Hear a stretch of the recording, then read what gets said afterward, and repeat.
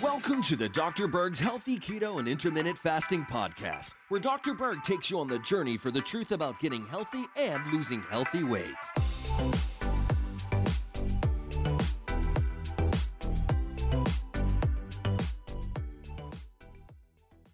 Let's talk about the 9 most common low-carb myths, okay? You hear this all the time, and I just want to cover each one of them. The first one is that low-carb diets are a fad, okay? Now, a fad is some intense and widely shared enthusiasm for something that is short-lived. So the question is, why would it be short-lived? If you're benefiting on a low-carb diet, you're going to stick with it. Why would you stop it? And why is it so bad to be enthusiastic about something that works? Yes, there are a lot of people that are intensely enthusiastic about keto and low-carb diets and intermittent fasting because they feel so much better. So the low-carb diets are absolutely, positively not a fad. Some people would want you to believe that, but it's absolutely growing and growing and growing. It's not going to be short-lived simply because it works. Next one. It's okay for weight loss, but not for long-term health. Now, this is completely ridiculous. Why would something work short-term and not work in the long run? Now, the argument that certain people will use is that they'll take the evidence of, or the studies of traditional or classical keto for epilepsy, where they have low-quality ingredients and you have all these different side effects like kidney stones and gout and high cholesterol and bad breath. Well, we're not recommending that version. We are recommending the healthy low-carb or keto version of the ketogenic diet. All right, next one, number 3. All that fat is going to make you get a heart attack. Absolutely, positively not true. First of all, I never met anyone that is consuming all the bacon grease from the bacon.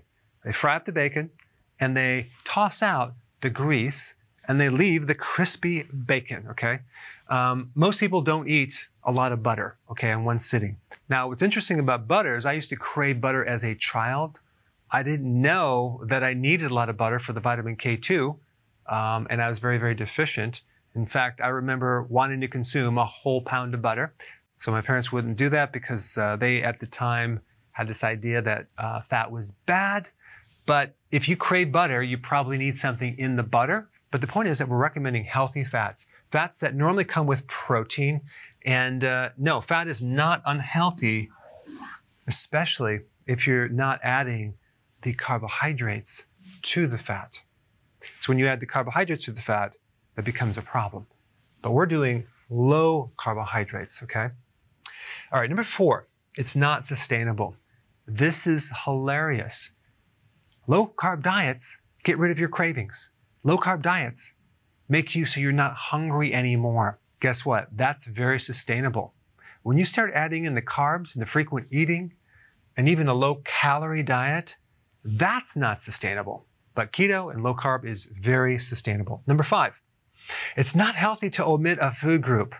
Well, first of all, that is completely made up by the food manufacturing companies that sell certain foods that really shouldn't be in our diet in the first place. There's no such thing as essential sugar, okay?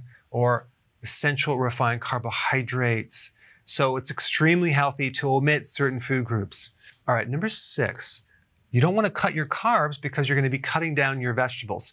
Well, whoever said that doesn't understand that we don't count vegetables in our equation. We want you to consume lots of vegetables, as in 7 to 10 cups per day. So that's what we want, and we're not cutting down on vegetables. And you can also have some berries. Number 7, your brain needs carbs. If you don't have carbs, you're going to be tired. Now, whoever's telling you that is you know what? I'm not going to go there. Your brain can very easily run on ketones. It loves ketones. The carbohydrates are the things that destroy the brain and cause Alzheimer's, okay? When you reduce carbs, your body automatically starts making ketones and your brain thrives on ketones. You'll have better mental endurance.